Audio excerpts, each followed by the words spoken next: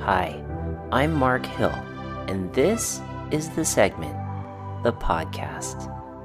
I believe in humans' potential, that the ultimate expression of oneself is achievable. And we all have that urge, that need to progress and become better. And I feel that the trail can help us do that. Whether it's overcoming fears, learning from mistakes, taking calculated trail risks, or building those long-lasting friendships. It's all progression. Join me as I speak with folks who are moving from the ordinary to the extraordinary, and let's catch them on their journey towards the KOM of their life. Welcome to the segment. Let's go.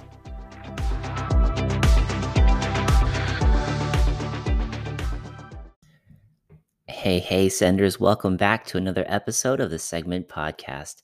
This is episode 58 with my special guest, David Lieb, a 2019 Fox US Open Slopestyle champion. In this episode, you'll hear a lot of great pieces of mindset from David on progression on the bike, as well as some of the things that he likes to do before he drops in, and also the mindset behind competition. So it really helps get into the mind of a champion on this episode. Before we get into the show, special thank you goes out to the supporters of the Segment Podcast and YouTube channel. Special thank you going out to Tasco MTB. Tasco, a company made by mountain bikers for mountain bikers. If you see me out on the trails, you'll usually always catch me in some kind of Tasco apparel. If you're looking to buy something from Tasco, if you click on the show notes, it will actually be helping out the channel. That is an affiliate link there in the show notes through Tasco. Also, in 2022, special thank you to Afton Shoes for their support. Afton Shoes, casually technical shoes created also by a mountain biker for the mountain biker. If you do need something, whether it's clipless or flats, use promo code SENDER10 for 10% off of your purchase. Again, that is promo code SENDER10 for 10% off of your purchase. Also, a special thank you going out to YT Industries. Thank you to YT for living uncaged and supporting the Segment Podcast. If you see me out on the trails, I will be on the Jeff C. Core 4 this year, and I am loving that bike. I primarily live and ride here in Southern California, Greer Ranch, and those areas, and I found that that bike is plenty of bike and plenty of stoke for me. Check out bikes there at ytindustries.com. Also, thank you to Goop Industries for this 2022. Goop Industries, if you need some air and slime, you can find that all in one can. It's small, it's light, and it's easy to carry out on the trails without having to lug around all the tubes. If you want some Goop, please go to goopindustries.com and use promo code SENDER20 for 20% off of your purchase. Again, that's promo code SENDER20 for 20% off of your purchase. Also, thank you to Spy Optic. Spy keeping my eyes and protected out on the trails, on and off the trails. Spy Optic has me covered on the goggles, from the foundation goggles all the way down to lifestyle glasses like the Discords. If you need some kind of glasses, whether you're on or off the bike this season, check them out at spyoptic.com and enter promo code SENDER10 and get 10% off of your purchase. Again, that's promo code SENDER10 for 10% off of your purchase. And last but not least, new to the support of the Segment channel is Better Bolts. If you need bolts or upgrading bolts on your bike, check out betterbolts.com and use promo code SEGMENT10 for 10% off your purchase. Again, that is promo code SEGMENT10 for 10% off of your purchase. All right, ladies and gentlemen, without further ado, our special guest, David Lieb. Hey, what's up, senders? Welcome back to the Segment Podcast. Hope everybody had a great weekend. I'm joined by my co-host tonight. I got a co-host tonight. This is Triple Whip One. He is a writer for Giant, aka Chris, and he's going to help me co-host today for our special guest, David Lieb. Chris, let's talk to the folks a little bit about you as a writer, and just kind of introduce yourself real quick. Yeah, sure. So I grew up mountain biking most of my life on the East Coast, and biking always stayed with me, and I just had a passion for the sport and helping others discover mountain biking. And yeah, and here I'm out in sunny Arizona, getting to continue to ride and you know, do that. And I'm so thankful and blessed for that, and happy to be here to host a podcast. Yeah, and Chris, if you guys have seen a further episode back, I had Chris and Aaron Lutzi on, and we talked about kind of the pathway that mountain biking took from its grassroots beginning up until where it is today. And I got a phone call from Chris not too long ago, and he goes, "Hey, man, I think I've got a great idea for where mountain biking is heading." And he introduced the name David Lieb to me, and it took me just a quick second to go look and go, "Oh my gosh, this guy is insane, insane." So he's backstage right now, and I'm really excited to have him on the show. Going to give a couple shout outs real quick. We have Timothy Haley on the line. Alpha MTB is out there. Mike, what's up? Mike Savicki, how are you, brother? Where did you guys ride today? Go ahead and pop that in the chat box for us. It was it was a good weekend of riding, and the dirt is still amazing out here in Southern California. AJ is on. What's up, AJ? And we see Double R on the line too. Oh, dang. MTB Raging. Craig, what's up? I could not keep up with this guy on the e-bike at Aliso yesterday. Jeez Louise. Mike, dude, Greer Ranch. I was at Greer Ranch today. Chris, have you been to Greer Ranch? I have not yet. I've heard good things though. Yeah, Greer is fun. We have Tim says, "What's up? Right and dirty. What's up? What's up, Eric? Another Arizona guy, Chris. Eric, right and dirty's out Nice. in Arizona. Looks like Double R was in Portuguese Bend, Palos Verdes. Dang. What's up, Alpha MTB Bomber Crew? Dude, you guys are in Sycamore. Good Lord. This is awesome. This is so good. We I'm got a glad you good all are crew here. today. Yeah, EMTB, A-Rod, what's up, Mark? My son loves seeing you today.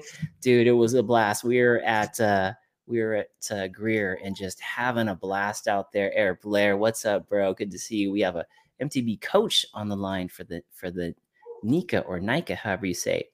So, folks, our special guest tonight is David Lieb. He is a slope style rider and just man, an incredible beast on the bike. And thanks to Chris for helping me get David on the show. Just so you know, David is on the East Coast right now, so he's on the 10:30 p.m. time slot, which is awesome that he's here. So without further ado, Chris, what do you think, man? Should we go ahead and get David Lieb on?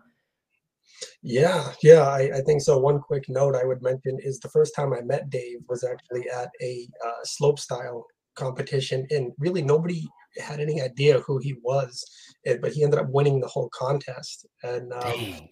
yeah. So to say his riding is phenomenal would be quite an understatement. Yes, absolutely. And if you guys have not heard of David Lee, please do yourselves a favor. Go on Instagram right now and check out this guy right here. Here, we're gonna go through his Instagram and like have him talk about some of these things. But this, I don't even understand. Like that must be the takeoff, right? But he's facing us, so Yeah, so he's doing what looks to be a no-handed 360, and good, the camera's catching him facing backwards. good Lord. All right, folks, let's go ahead and get David Lieb on the show. Yo, buddy, what's up, David? Hey guys, how's it going? It's good. Thanks Hey, for being on, man. Yeah, of course. Thanks for having me. Absolutely. So I know Chris knows a lot about the slope style, and he's going to help me co-host this. But how did you get into mountain biking, and when did this whole slope style thing? Did you start in slope style? So it's been a long journey on the bike over the last, I don't even know, 10, 15 years. But I really started out with motocross back in the day when I was a little kid. That was kind of always my dream, is to be a professional motocross racer. But it wasn't too long until I realized that kind of just wasn't in the cards for me. So what I did instead was I always was riding my bicycle as well as my dirt bike. And then at about age 12, age 13, I started to discover a bunch of YouTube videos on BMX freestyle. So really like all of my like dreams and everything started to shift just naturally into that. And it's funny, one of the first YouTube people I ever started watching was Nikolai Rogatkin. and Yep. now he's like a competitor and a good friend. But yeah, I started watching YouTube videos of that, and then rode BMX freestyle all the way through high school, and then until I was about 18 or 19, and that's when I started to branch out into mountain bikes. Wow. Geez.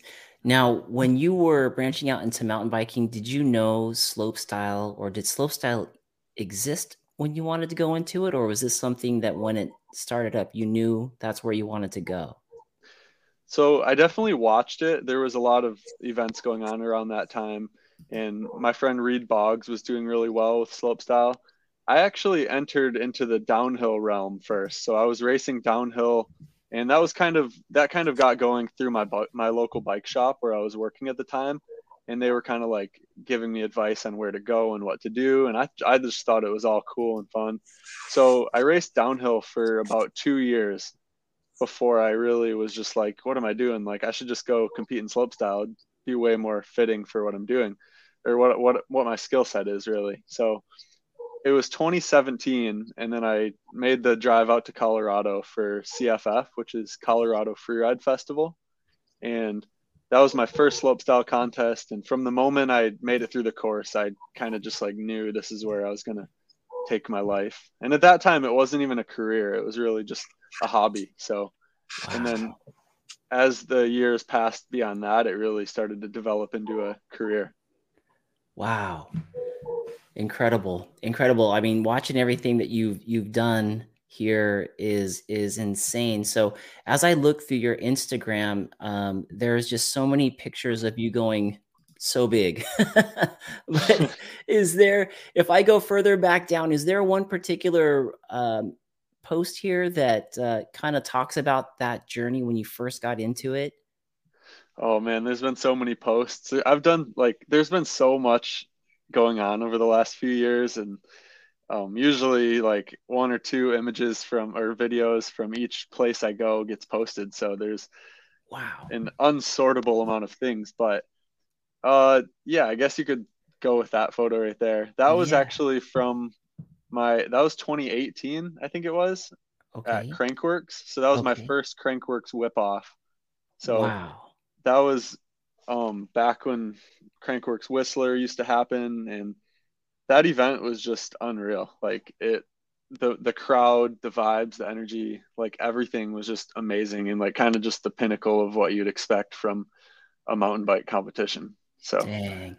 I bet the energy was so high on these, and just like your whip there, extremely high.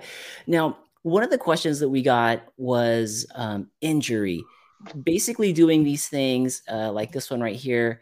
How, how do you learn these types of like tricks? And have you ever had a bad injury?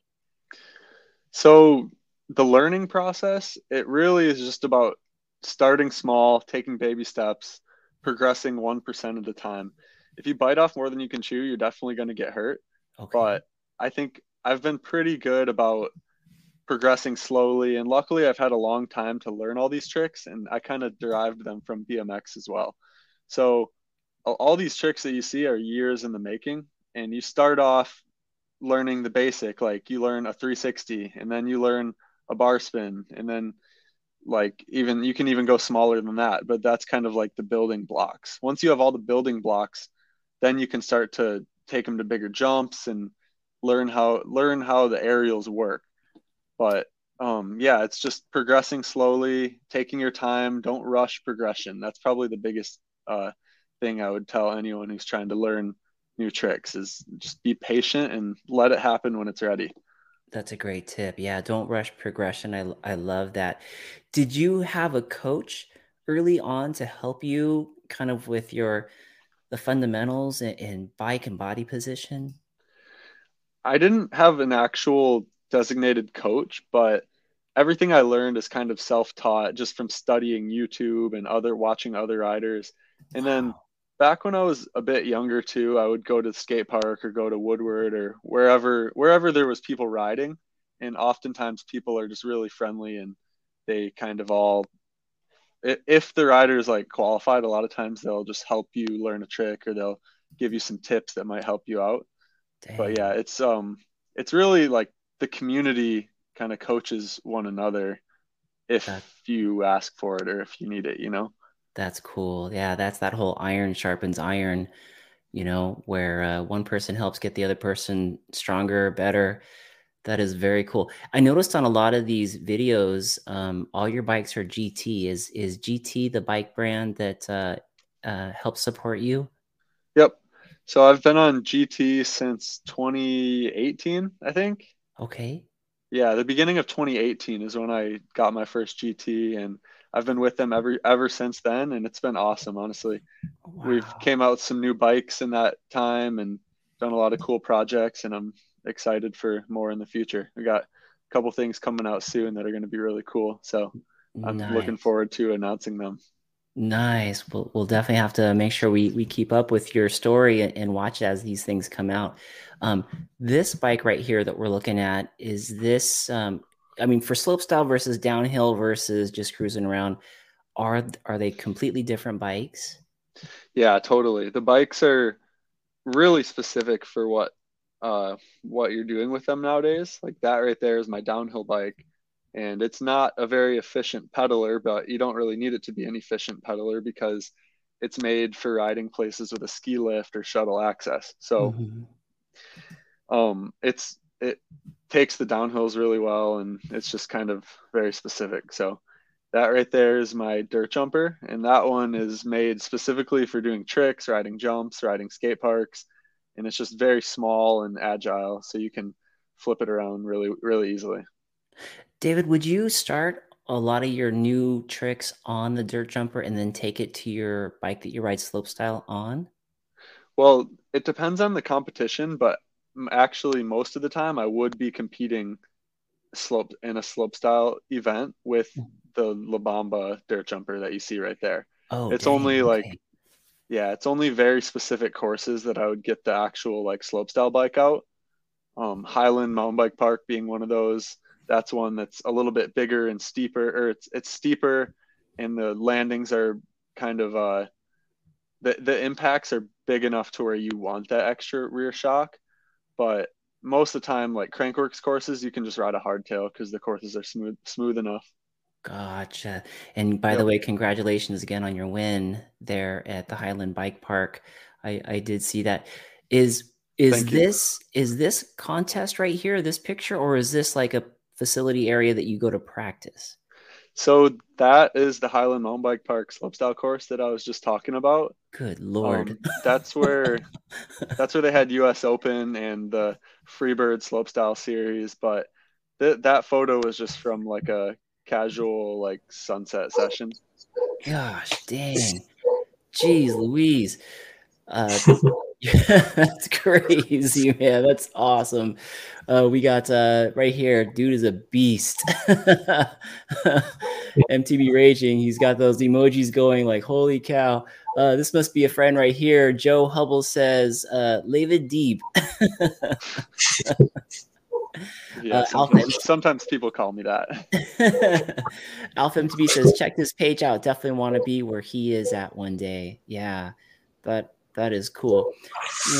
What like, okay, so let's just talk about that real quick. If there's a kiddo out there who sees this content and he wants to get to this level, what I mean, to me, it just seems like, how would I ever get there? But like you were saying, don't rush progression, little bits at a time. But how, like, what pushes somebody like you? Like, is there a mental thing that you do, or is it like a belief in a faith system that you're into? Like, what how do you do this? This is amazing. I think the main thing is just having something that you're passionate about, and like we're designed as humans with the ability to have a passion and something that you love and that you can connect with people on. So for Hmm. me, that was always riding a bike. And when you do something a lot, obviously you want to be good at it because like when you're bad at something, it might not be as fun as if you're good at it. So you strive to be good at it. Right. And if you put in the work, take the time, are willing to fall all in the name of progression, you can eventually achieve goals and be where you want to be with it. And there's nothing better feeling than that. Man. So yeah, if you just put your mind to something that you're passionate about, you're going to meet people, it's going to take you places, and it's worth the investment, it's worth the time you spend and the risk for injuries and stuff. It's all worth it in the end. So if you keep your mind on that, then you can do anything. Love it, man. Sweet progression. Go ahead, Chris. So to add to that, as an answer to the question, definitely, as Dave said, put your mind to it, and try the best you can. But like in my case, growing up, like I became a really good rider, like not quite pro level, and that bothered me for a while because I put so much stock into like wanting that to happen, but just never quite getting there. And so I would say to new riders coming up, like, don't fall into the comparison trap of like, oh, I need to be as good as this pro or this rider, because sometimes, we have to remember there's what I call the prodigy aspect of riding. Like some people, like Dave, like they have a natural ability to just pick it up and, not that there's not work, but like it just comes easier to them, and so if a rider, like if you're not getting like where you want to be or can't quite get to that level, like don't be so hard on yourself. Like there's a place for everybody in mountain biking, and just appreciate where you're at, and what you've accomplished, even if it's just learning to ride a wheelie or just riding a trail better. Have your own little goals that you can do, and don't set the bar so high that you set yourself up for failure in a sense. And that's a lesson I had to learn, like I said, as a rider growing up and everything. So I say, be nice to yourself and just respect the level that you can get to. Yeah, appreciate it, right? Appreciate where you are. Always strive. You could strive for more, appreciate what you are, where you're at, and know that you can grow into more. Like David was saying, just like those little bits at a time, and don't rush the progression. Elias here is asking a question. He goes, like, for this picture, I mean, how do you even practice for that? He's asking. So you can use different tools that you find at different bike parks around the country or private setups. And a lot of times, like that trick right there, I think I probably learned it into a foam pit or an airbag, or I at least tried it a few times into a foam pit, airbag, or a resi. And those are all just like different variations of padded landings. Okay. So you practice it there, and then when you're confident enough with it, knowing that you have a high chance of landing it, then you can take it to a dirt setup and work on your extension, get it bigger and bigger. So it just takes time. It's all about the progression, but there is ways to do it safely. When you're going from one of those padded variations of practicing something like this, and then you move it over to the dirt, like what's going through your mind? Is it that first one? Is your heart racing, or do you have like this level of confidence where you just have to get in that zone?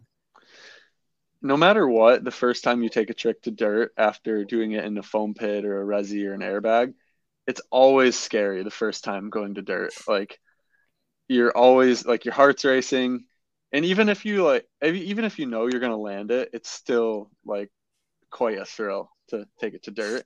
And it kind of brings you to the next level of confidence with that trick. Even if you've done it a million times to an airbag, it's still like exciting to do it to dirt. And it's something you'll never get out of an airbag or a foam pit by doing it to dirt. It's like actually doing it where it counts, Yeah, good Lord. And then releasing the hands there. It's like, man. So Elias was asking too, if we have a foam pit nearby. So I don't know. I would guess it'd be Woodward would be the places, but is there a way to know if there are foam pits in the area for the MTB communities? I think you just have to kind of do your research, maybe just search for action sports facilities on the internet, and or just ask me. I have a pretty good idea on where everything is around the country. I drive around the country enough to know. So shoot me a message on Instagram. Most, typically, not all, but most indoor skate parks will have some type of foam pit or resi ramp. A resi ramp is like a foam bottom with a plastic top that looks like blacktop almost, and that you will kind of soften your landing. But yeah, most indoor skate parks of any decent degree will have a foam pit that you can practice in, or some type of area where you can practice tricks safely.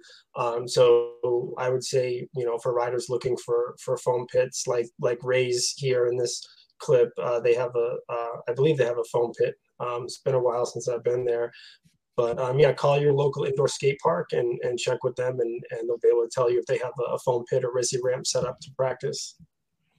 Those are awesome. I love that part of progression. It helps give you just that confidence you need to take the trick to the next level, and then dial it in, and then eventually move it to dirt, like you were saying, David. With all the people on the line tonight, there's a ton of people that are watching you, and just like their mind is blown. Somebody actually even said in the questionnaires, was like, man, did he have to get a lobotomy in order to make his bike and body do all this? But when we're talking about practice, and we're talking about learning these tricks and eventually moving them to dirt, that's one thing. But then taking this into contest, does that change the whole thing? Oh yeah, for sure. When you can, it's just like another level to the scale of progression, honestly. Like you go from learning the tricks, all the basic building blocks, to putting combinations together and doing them in a foam pit, then taking it to dirt. And then the next step beyond that, for me at least, is taking it to a competition where you can lay it all on the line and you have big risk, big reward. So I think doing stuff in a competition, you really have to be careful and do what you're confident with, because when the crowd's there, when the pressure's on of doing a top to bottom run, when you're exhausted from hiking all day, and you're thinking about all these factors, putting it all together when it counts is probably the hardest part of the sport. So if you can master that, then I'd say it's whatever your goals are, really. But like for me, I really enjoy just putting together a contest run, because it feels like all the hard work pays off. Like it Nice. all paid off when you cross the finish line, Yeah, that's awesome. Would in the nerves and everything, is that like a whole new skill set to kind of overcome, and to make you feel like that? Do you make the crowd go away? Is that the type of mentality that you take, or do you feed off of that energy? It's different for every competition. It just depends on your confidence level going into it. So like if you're feeling really good, then you might thrive. If you're not so confident on the bike at that particular event, then it's going to feel a lot more difficult. So preparation is key, and really just the only way to get better at it is to do it often, which is something that's been quite difficult in the last few years because of the inconsistency of competitions. Yes. Before the whole world shut down and all that stuff, like I was competing so regularly, like I was really starting to have fun with it. And then nowadays it's so inconsistent that it's like it's almost back to that new feeling every time I go into a competition. Oh So man. I'm hoping this year brings a fuller schedule of competition so we can get back to that competitive feeling that I love. Right. To get you in there and to get that consistency. Go ahead, Chris. Oh, Dave, would you say that the competition environment helps to push you guys as riders? Like you're one-upping each other or encouraging each other. Would you say that's a benefit to pushing harder, trying new tricks and such? Yeah, totally. The competition environment definitely helps with progression, because there comes a time where you have to just turn the fear switch off and go for it. And then in those times, you really learn a lot about yourself and about your riding. And then after the competition's over, you're like, wow, I pushed myself that far. And like, we're here, we live to tell about it. So it's like, all right, this becomes the new normal. So every time you compete, it's like a huge leap of progression into the next level. It's awesome. It's more of a personal thing as well, even more so than like trying to one up the other guys. I mean, like it's a competition, so you are competing with them, but also I'd say you're mainly competing against yourself to just ride the best that you can. Right. And hopefully it puts you on the top step of the podium. Wow. Dang. Definitely. Yeah. Chris, did you experience that when you were in contest as well? Was that very similar? Oh, we lost Chris, but Now, are each contests like a different mindset, or is it similar each time? It's well, there's such a variety of what we do. Sometimes we're on the downhill bike, sometimes we're racing dual slalom, other times it's just plain old slope style. And you have to approach each event a little bit differently. So Okay. it's just all experience, and you really will never master it or get comfortable with it until you just try it. And you got to just take that step and put your name on the sign up sheet, you know? Dang, It's the man. only way to get there. Dang. That's awesome. I love that. You got to do it, right? Adam Mock is in the audience. He's asking, what's a feature or trick that used to sketch you out, but now feels normal to hit? Ooh, there's so many, honestly. Like, I guess front flips were a big one for me. Like when I first started front flips, I think I was 14 years old when I did my first front flip. Now I'm 25. So 11 years ago, and only up until about a year or two ago, they started feeling really comfortable to where I can actually just like go and do them, even though for the last 10 years they've been terrifying. So you can't give up with them. And so, yeah, front flips, like you see in that video, that one was actually at a dual slalom race in Oh, dang. California. Oh, So dang. that was in practice, but there came around, I was facing Cody. I was going head to head with Cody Kelly, and I, it was our second lap, so he had a pretty big advantage on me, and I knew that like there was no way that I was gonna be able to close the differential.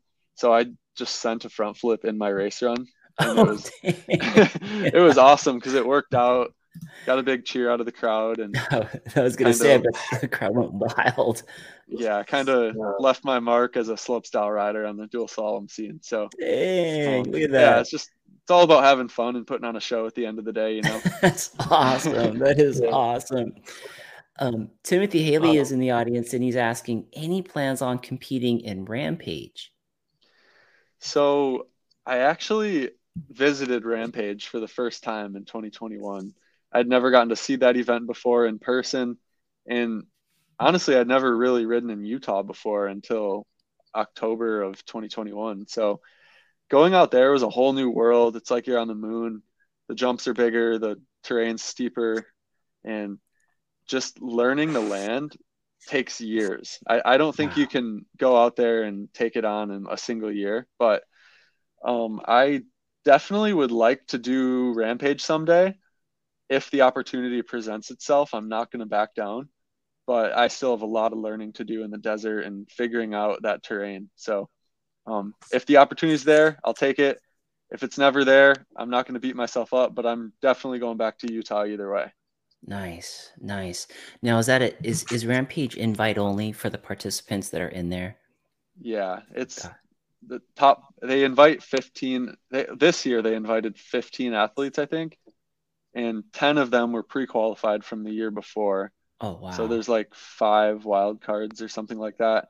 So it's a Wow. very limited field of riders, and most of the riders spend their whole year preparing for Rampage, and that's really like the main thing that they do and focus on. That way Oh, they can put their whole heart into it because it's that gnarly. Like it's yeah. no joke out there. Yeah, people get broke on yeah. that one when they get those guys are stellar athletes. Andrew Chavers is an up and coming star, I believe, in the mountain bike world. He's a teenager who has just got phenomenal talent, and he's asking, trying to get into free ride, but what tips do you have?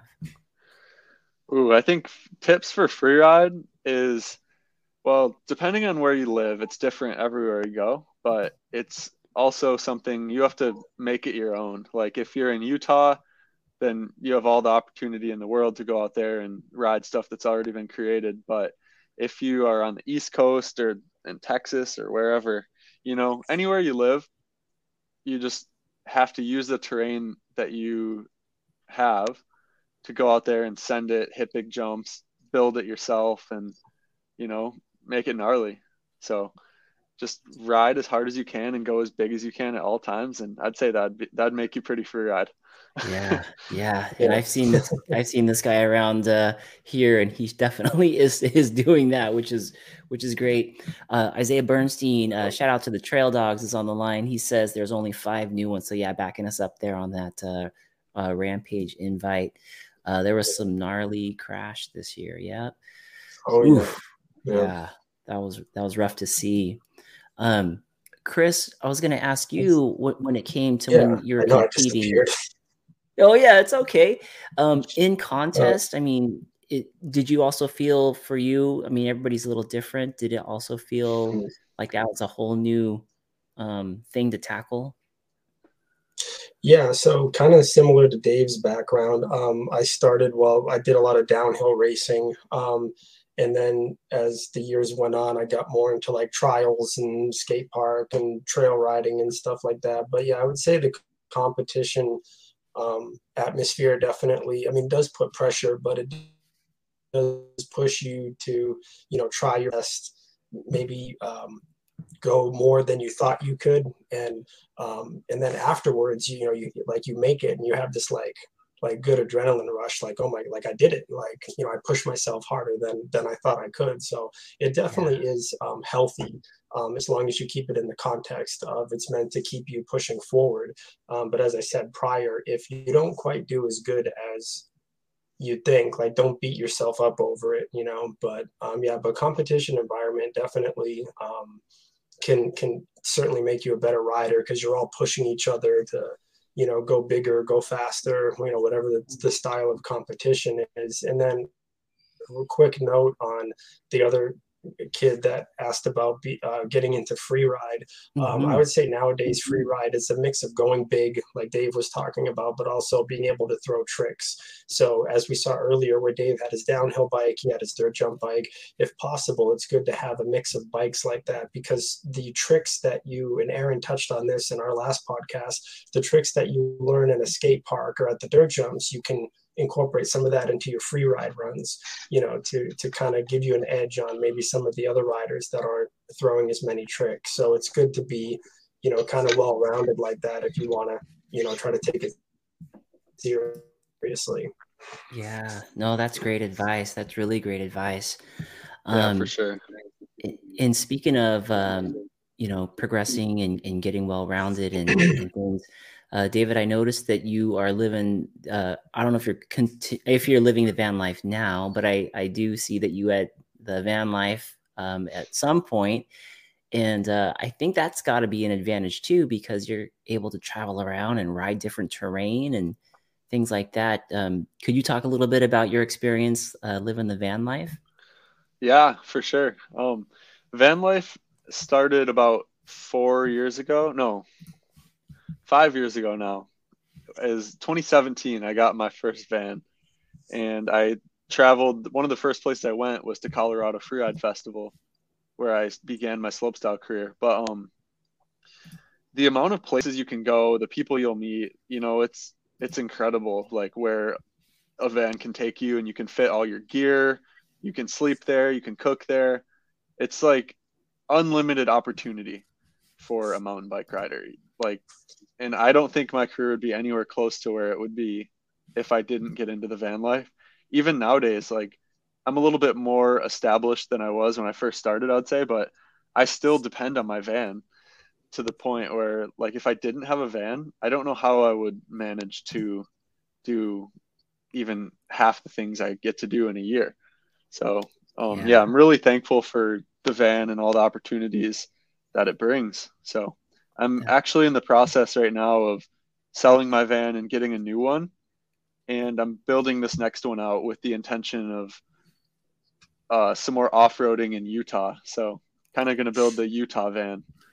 Dang. So that's gonna be like an overlander style, like a 4-wheel drive, or what are your Yeah, thoughts there on that? Yeah. exactly. The all-wheel drive Transit high roof. So I'm going to Dang. do a 2-inch lift on it, and it's going to be ready for Utah, hopefully by fall, when everyone goes out there. So That's gonna be Nice. awesome. That's gonna be so great. Nice. Everyone's saying right here, Or MTB. Wow, what's up, MTB Dirty? I just saw you out there at Greer today, man. Good to see you. Sorry I couldn't stay for some tacos, but they smelled amazing. He's asking, what serious injuries have you guys experienced, and how did you guys overcome that fear when it came time to send it? Good question. Oh yeah. Dave's like, For I don't me, get injured. No. I've been really, really lucky, and I think it all goes back to that. Don't rush progression. Progress 1% at a time. Learn your tricks in the foam pit before you take them to dirt. And I guess my worst injuries, I've bruised my ribs a few times. That is not fun at all, but I mean, it could be way worse. I broke my foot when I was 17 years old, and that was probably one of the most painful things, but I was back riding in like 4 to 6 weeks ish. So, yeah, as long as you always wear your safety gear, take precautions, don't take any completely unnecessary risk. Sometimes you have to send it, but Right. if you just take it slow and think things through, envision them. A lot of times I just envision what I'm about to do until I fully understand it in my head. That way, when I actually go do it, it works usually perfectly. So all of those little steps, but just be careful. Like at the end of the day, you don't want to crash and hurt yourself so bad that you can't walk, because then like it's just then you can't ride the next day. And I want to ride every day. So Yeah. Yeah, no, I know that would be tough to be off the bike for too long. And man, I love what you said about envisioning it. That seems to be a mental practice a lot of athletes use at a high level. I've been told that your brain really doesn't know the difference between really envisioning you doing something and actually doing it, because you can sort of understand the dynamics of what's happening and wrap your mind around it. That is very cool that you do that. It's very cool that you do that. yeah, that's everything. Like without if I can't envision it, there's no way I can do it. Like, and that's consistent with every single trick that I know how to do. Usually I have it worked through in my head. Or the one place where you can kind of send it without envisioning it is the foam pit, but that's kind of where you're developing that ability to envision it. That makes sense. Right. And like you were saying earlier, probably with other writers, if you're with somebody else and you guys are trying to learn the same thing, I bet that helps wrap your mind around it. Like, okay, I see what they did. They were a little bit closer, and by the end of the day, you guys probably have it nailed, which is good. Isaiah Bernstein is asking, where is the safest place to practice new tricks? Did you say the foam pit? Yeah, I would say the foam pit. And then there's places like Highland Mountain Bike Park in New Hampshire or Camp Royal in West Virginia. And those places kind of have all the facilities right there. So if you can make it out to West Virginia or New Hampshire, or I guess any of the Woodwards around the country, they usually have all of the facilities like and everything you need right there. So if you can have like a day or two at any of those places, it really ramps up your progression quickly. Dang. Oh, man, that'd be so fun. Chris, have you been in a foam pit before? Oh yeah. Yeah. So my generation of riding is probably be about maybe one generation behind Dave's. I grew up riding in the late 90s and early 2000s with Aaron Chase, actually. He was like the guy that we looked up to that was like at the time, leading the forefront. But yeah, it was very similar, foam pits. And like I was saying, a lot of times, like what you would learn in the skate park or in a closed environment, you'd want to take the dirt or like take out to the trail in some capacity, so you would learn the trick in the foam pit or the rissy ramp, and then you'd find a way to like bring it outside the park, and apply it to a contest or something like that. But no, they are. Here's what I would say though. Here's the caveat: is a foam pit mentally can get you a little bit lazy in the sense that like your brain knows that you're going to land soft, and so sometimes you don't try as hard, and you get lazy with it. So I would say if somebody's going to start using a foam pit as a practicing device, is commit to the trick as if you were going to dirt, and I say that from experience because I found myself getting lazy at times, like, trying stuff and, oh, it's a foam pit, it's like, but if you're not going to commit to the foam pit, then you wouldn't be able to commit to a hard landing, so if you are going to use training tools, still have the commitment that you would if you were going to put it to dirt. So That's great advice. Isaiah's following that last question up with this one. He's saying, have you guys tried airbags before? Which one is more mentally safe to send? So I actually have a giant airbag in my yard. It's a 13-foot tall airbag landing. It's 27 feet wide. So really big, but although I think airbags are awesome, they're an awesome tool for learning and progression. It's more of just like a step in the process, and it definitely doesn't replace a foam pit. Like you can crash on the airbag, but like you wouldn't necessarily you don't want to crash because like every crash still hurts. Hmm. Like when you ragdoll and twist your legs all up or slam your head, it definitely hurts. It's nowhere near the level of dirt, but like I would say take stuff from the foam pit. Once you have it mastered in the foam pit, take it to an airbag. And then once you have it mastered on an airbag, then take it to dirt. And that's something that people didn't have before airbags were as available. People would take things from the foam pit straight to dirt. Oh my And gosh. like, I think airbags have just kind of allowed for such an increase in progression. That's why you see like people doing the tricks they're doing when you watch Crankworks or any of the big mountain bike events. People are doing insane tricks constantly. So Wow. airbags, I think, have really allowed that to happen. But without a foam pit, you would definitely be getting hurt on the airbag regularly. Got it. Got it. That's like a yeah, really next step, it seems like, to be able to go over to the airbag from the foam pit. Yeah, that's it's like stepping stones. is Yeah. this the airbag you're talking about there, David? Yeah, that's it. That thing is huge. Yeah, Dang, that looks super fun. it's so Oh my good. gosh. Um, it says, let's see, do we have any other questions here? Guys, if you have any more questions, go ahead and type them in. Right and Dirty says, I tried an airbag once, but I was terrible at it and I hated it. So, Yeah, yeah. a lot of people don't like it at first, but when you think about how useful it is, like once you just figure out and get used to it, ride one enough, you start to learn like how to land on it. But it doesn't matter. There's no better feeling than landing on dirt. So Yeah. Oh yeah. you just have to acknowledge that the airbag is there to help you learn the trick before you take it to dirt and deal with how weird it is to land on. Yeah. I mean, on an airbag like that we see right here, I mean, that looks like you could roll out of it, right? You could stick the Yeah, trick and roll out of it.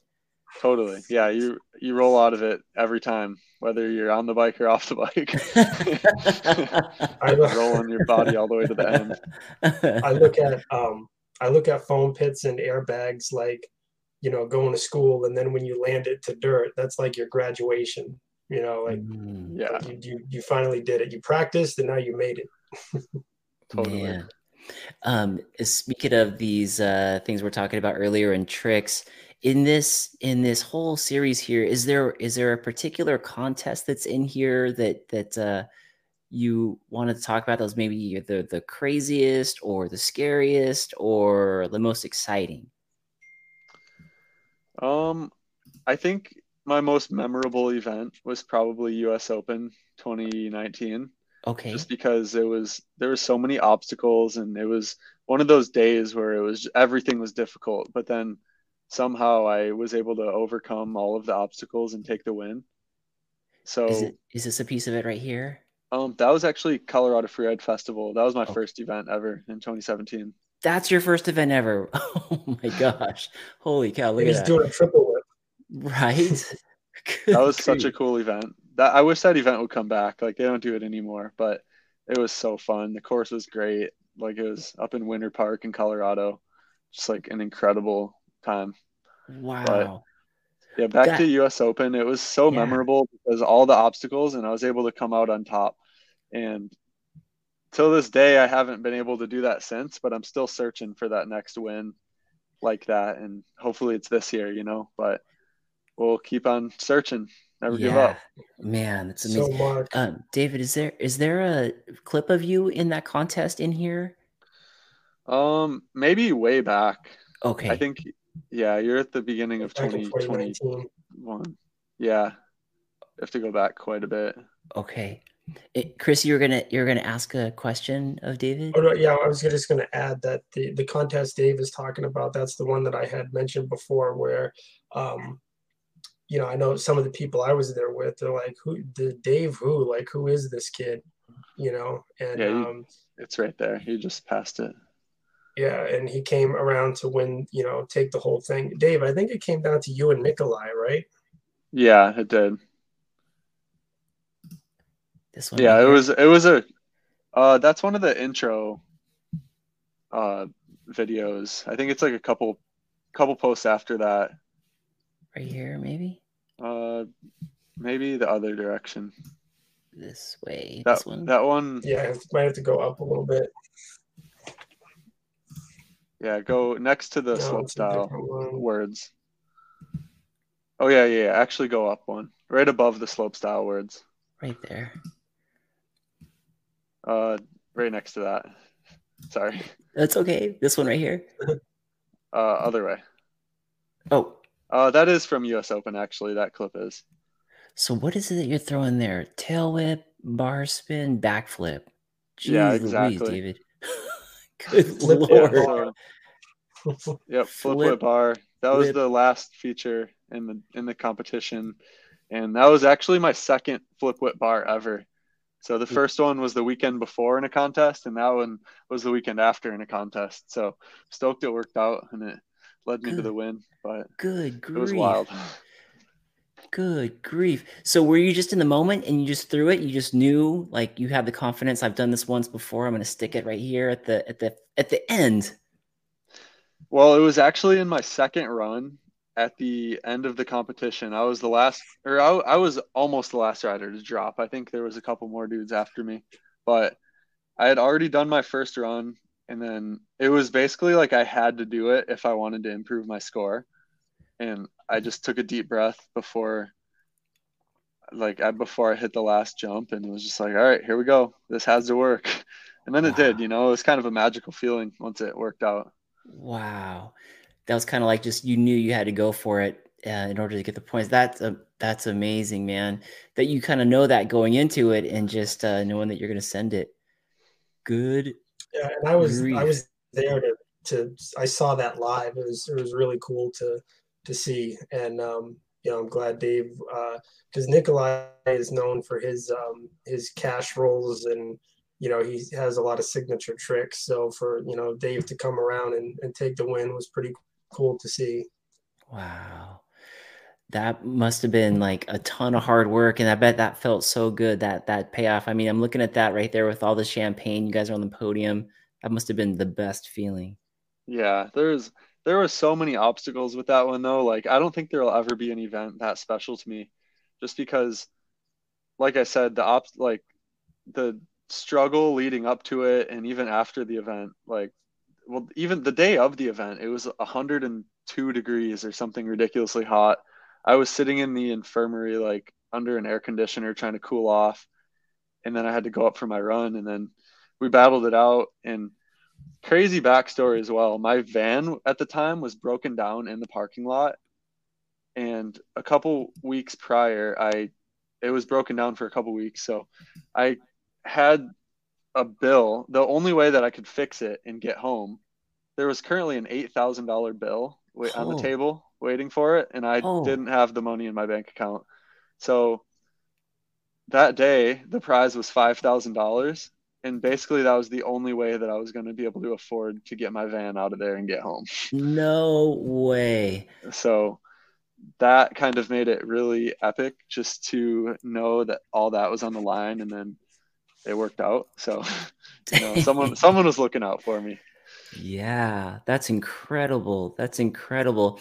And this was all like stuff before the whole pandemic, right? And you were still having to deal with all these operational things. And were you traveling in just before this, or were you able to get there and practice this for a little bit before the contest? So conveniently enough, that's where I go every summer is Highland Mountain Bike Park. And I was actually coaching there for 3 weeks, and a combination of coaching there and winning the competition allowed me to eventually get out of there. But that's where I wanted to be. That's where that's where the contest was. So it was just kind of magical the way it all worked out. Dang, that is nuts. The heat, knowing that you had the van on your mind, knowing that you had to witness in order to be able to make it back home. Everything was on the line. And then, Chris, who was the gentleman that he took the purse away from right at the very end? Man, and to know you had to send that trick at the very end just to put you up above. Oh, good grief. Yeah. That is awesome. But yeah, it was really cool just to be up there with him. Like I said at the beginning, when I first discovered BMX videos on YouTube, Nikolai was the first one that I discovered, and I was watching his videos and trying to be like him, honestly, trying to learn all the tricks that he could do. Wow. So to battle it out with him was an honor, It's awesome. That is awesome.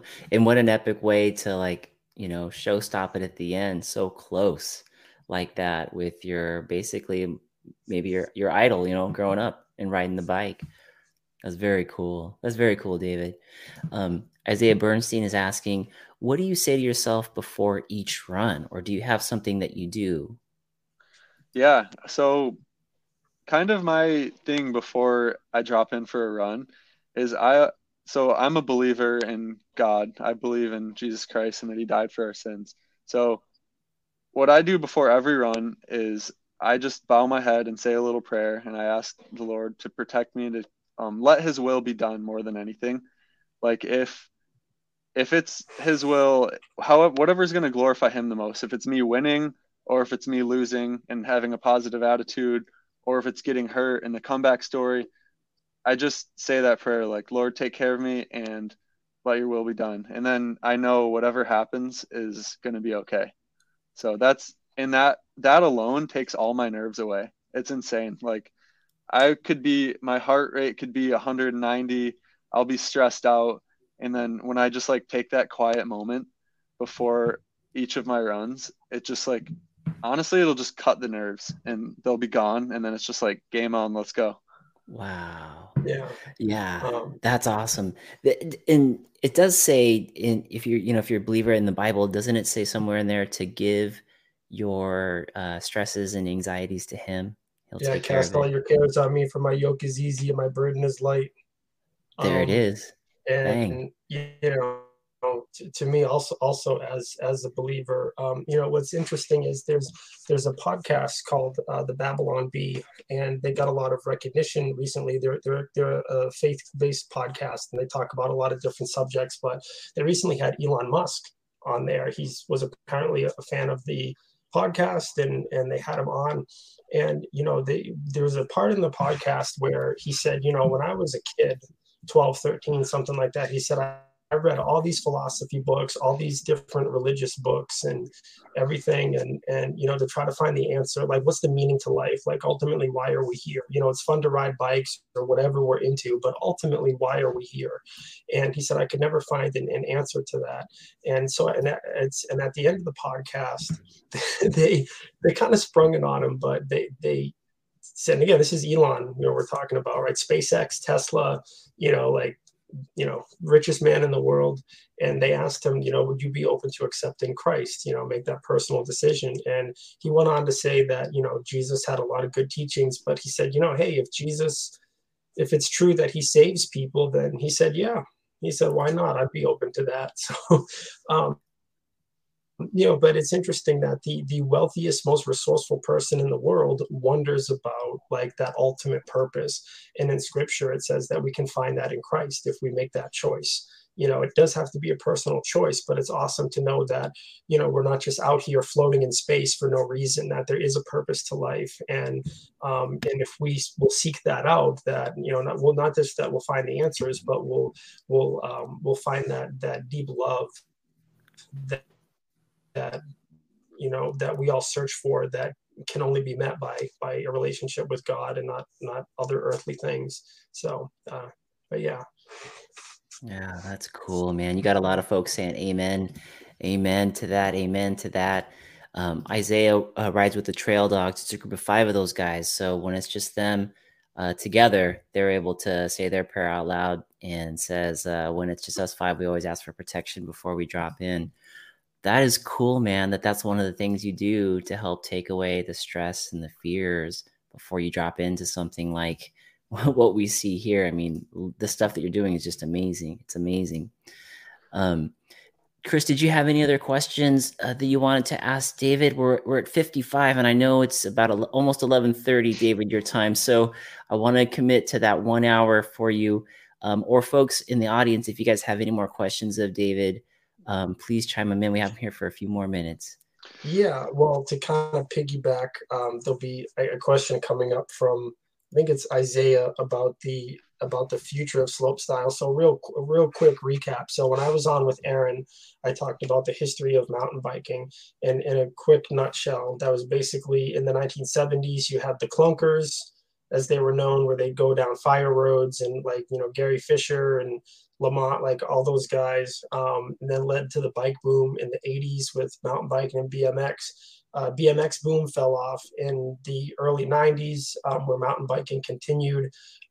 Then 95, you had the X Games, where BMX was shown to a much broader audience. And then in the mid to later 90s, you had mountain biking getting into doing more dirt jumps. And I had talked about the struggle where the BMXers were like, hey, get lost. Like, this is BMX stuff. And the mountain bikers were the same thing. Like, if you're riding a mountain bike, like, just do mountain bike stuff, And it wasn't until really like the mid 2000s, I would say, that once you had contests like Rampage, Crankworks, where like free ride and skate park stuff really started to get recognition, and that was my generation in the mid 2000s. So it's cool to see younger riders like Dave, where from my generation, having to push through all that stuff, to kind of pave the way for future riders to to be on the scene. And so I would ask that question to Dave, like, how do you see free ride now, and where do you see it going in the next 5 to 10 years? Yeah, I think you're exactly right with the way it kind of developed into what it is now. And I think where I see it going in the future, where I would like to see it go, I guess I don't know where it's actually going because you never know where it's going, but where I would like to see it go is a little bit more technical, a little bit more creative. If you've seen, I don't know, one of my favorite videos at the moment is Realm by Brandon Semenuk. That Mm-hmm. video Yeah. where they have the satellite dish and the logs and all that cool wooden features that they built. If Slopestyle were to take a turn more towards the creative build side of things, I would really be excited about that. And that's where I want to go. I want to do similar stuff in my own videos and really just instead of big 50-foot jumps, like we'll save that for free ride, like get on the downhill bike, hit the 50-foot jumps, all that stuff. But slopestyle, I think there's room to be a little bit more creative and kind of build weird features and see how people ride them, let them ride them differently, Yeah. rather than Mm-hmm. where the biggest trick is.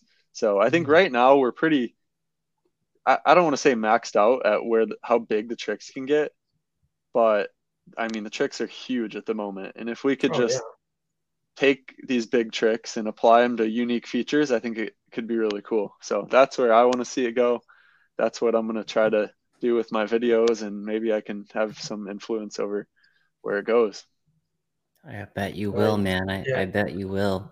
Hey, don't Um, don't forget, you still have to do that 360 up the steps, like that video I sent you. Oh yeah. Um, We'll But yeah, see. and real quick, yeah, Dave has a really good point with the technicalities, like Brandon Semenuk and Danny McCaskill, uh, yeah.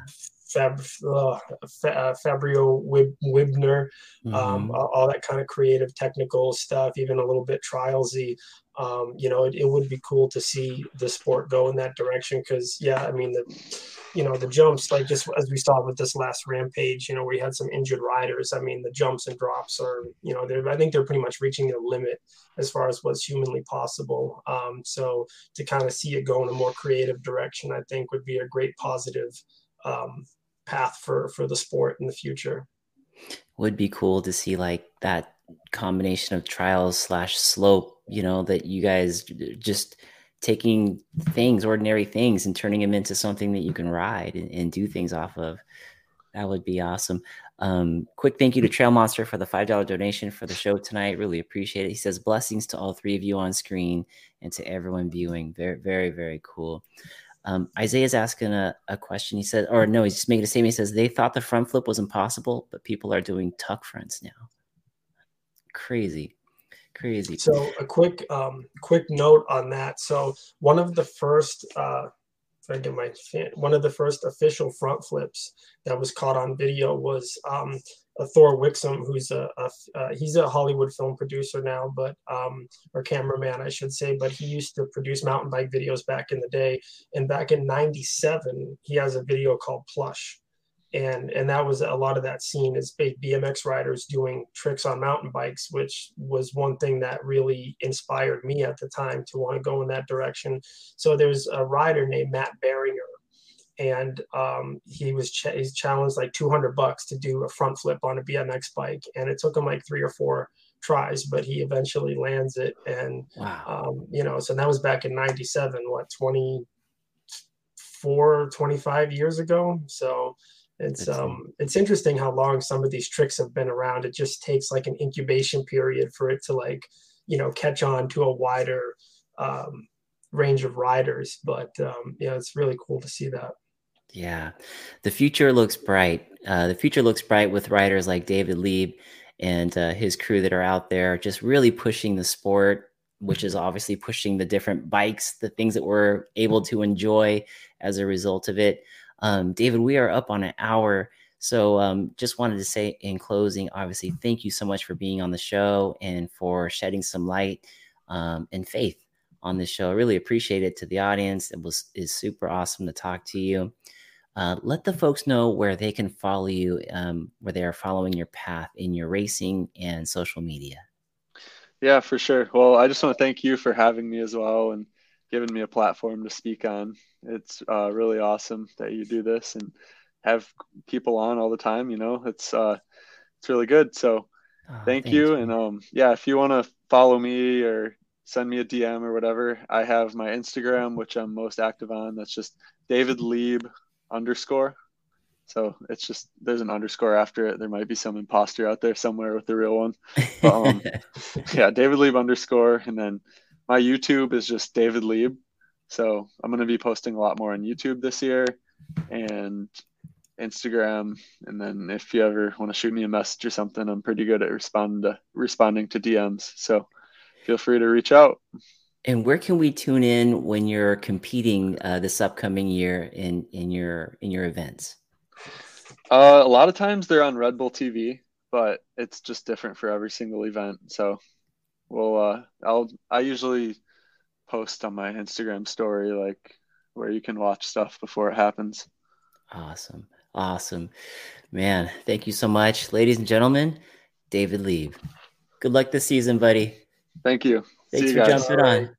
You.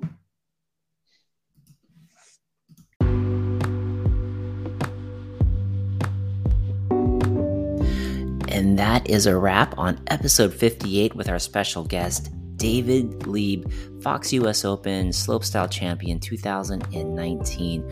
Hope you're able to take away some great tips on progression as well as the mindset that goes behind going into competition. Hope this really helps you all. And remember, folks, when you're out there on the trails or out at your job or whatever you're doing, find something about it that you love, be passionate about it, and set those goals and intentions, because all of that hard work will always pay off. Look forward to seeing you out on the trails or on the next episode. See you soon.